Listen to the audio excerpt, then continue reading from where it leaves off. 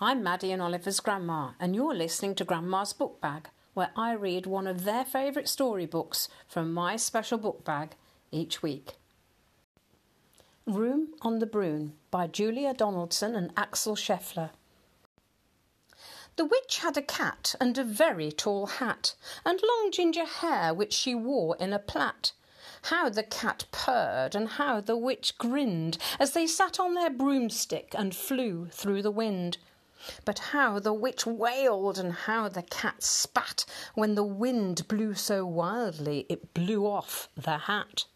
"Down!" cried the witch, and they flew to the ground. They searched for the hat, but no hat could be found. Then out of the bushes on thundering paws there bounded a dog with the hat in his jaws. He dropped it politely, then eagerly said, as the witch pulled the hat firmly down on her head, "I am a dog, as keen as can be. Is there room on the broom for a dog like me?"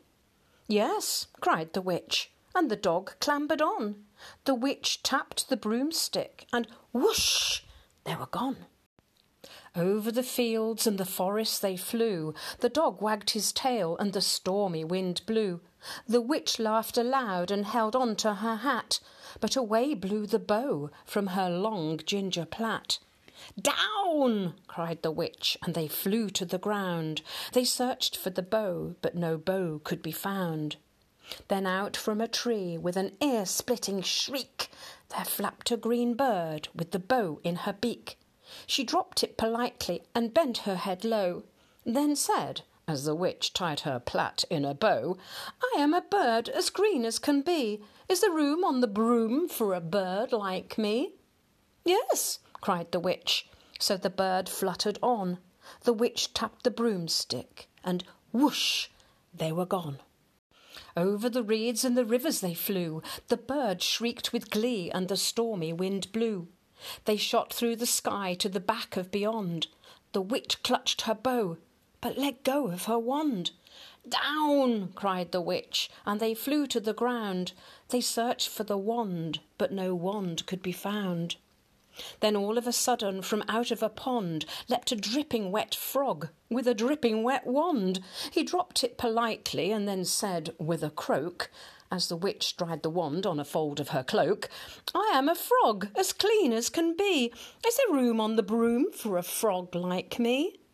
"Yes," said the witch, so the frog bounded on. The witch tapped the broomstick and whoosh! They were gone. Over the moors and the mountains they flew. The frog jumped for joy, and the broom snapped in two. Down fell the cat and the dog and the frog. Down they went tumbling into a bog. The witch's half broomstick flew into a cloud, and the witch heard a roar that was scary and loud. "I am a dragon, as mean as can be, and I'm planning to have witch and chips for my tea." "No!" cried the witch, flying higher and higher. The dragon flew after her, breathing out fire. "Help!" cried the witch, flying down to the ground. She looked all around, but no help could be found. The dragon drew nearer and, licking his lips, said, "Maybe this once I'll have witch without chips." But just as he planned to begin on his feast, from out of a ditch rose a horrible beast. It was tall, dark and sticky, and feathered and furred. It had 4 frightful heads. It had wings like a bird. And its terrible voice, when it started to speak, was a yowl and a growl and a croak and a shriek. It dripped and it squelched as it strode from the ditch, and it said to the dragon, "Buzz off, that's my witch." The dragon drew back and he started to shake. "I'm sorry," he spluttered. "I made a mistake. It's nice to have met you, but now I must fly." And he spread out his wings and was off through the sky. Then down flew the bird and down jumped the frog. Down climbed the cat and "Phew," said the dog. And "Thank you, oh thank you," the grateful witch cried. "Without you I'd be in that dragon's inside." Then she filled up her cauldron and said with a grin, "Find something, everyone, throw something in."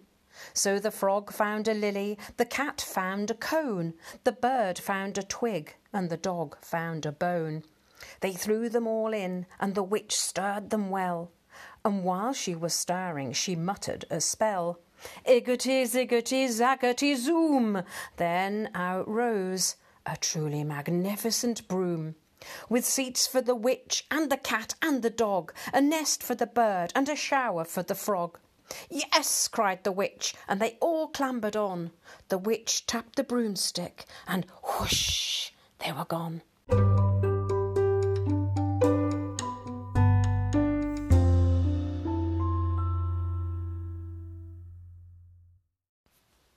I hope you enjoyed the story this week, and remember you can always listen to it again. Tune in next week for another story from Grandma's Book Bag. Mums and Dads, I hope my storytelling will give you a little break too. Bye-bye.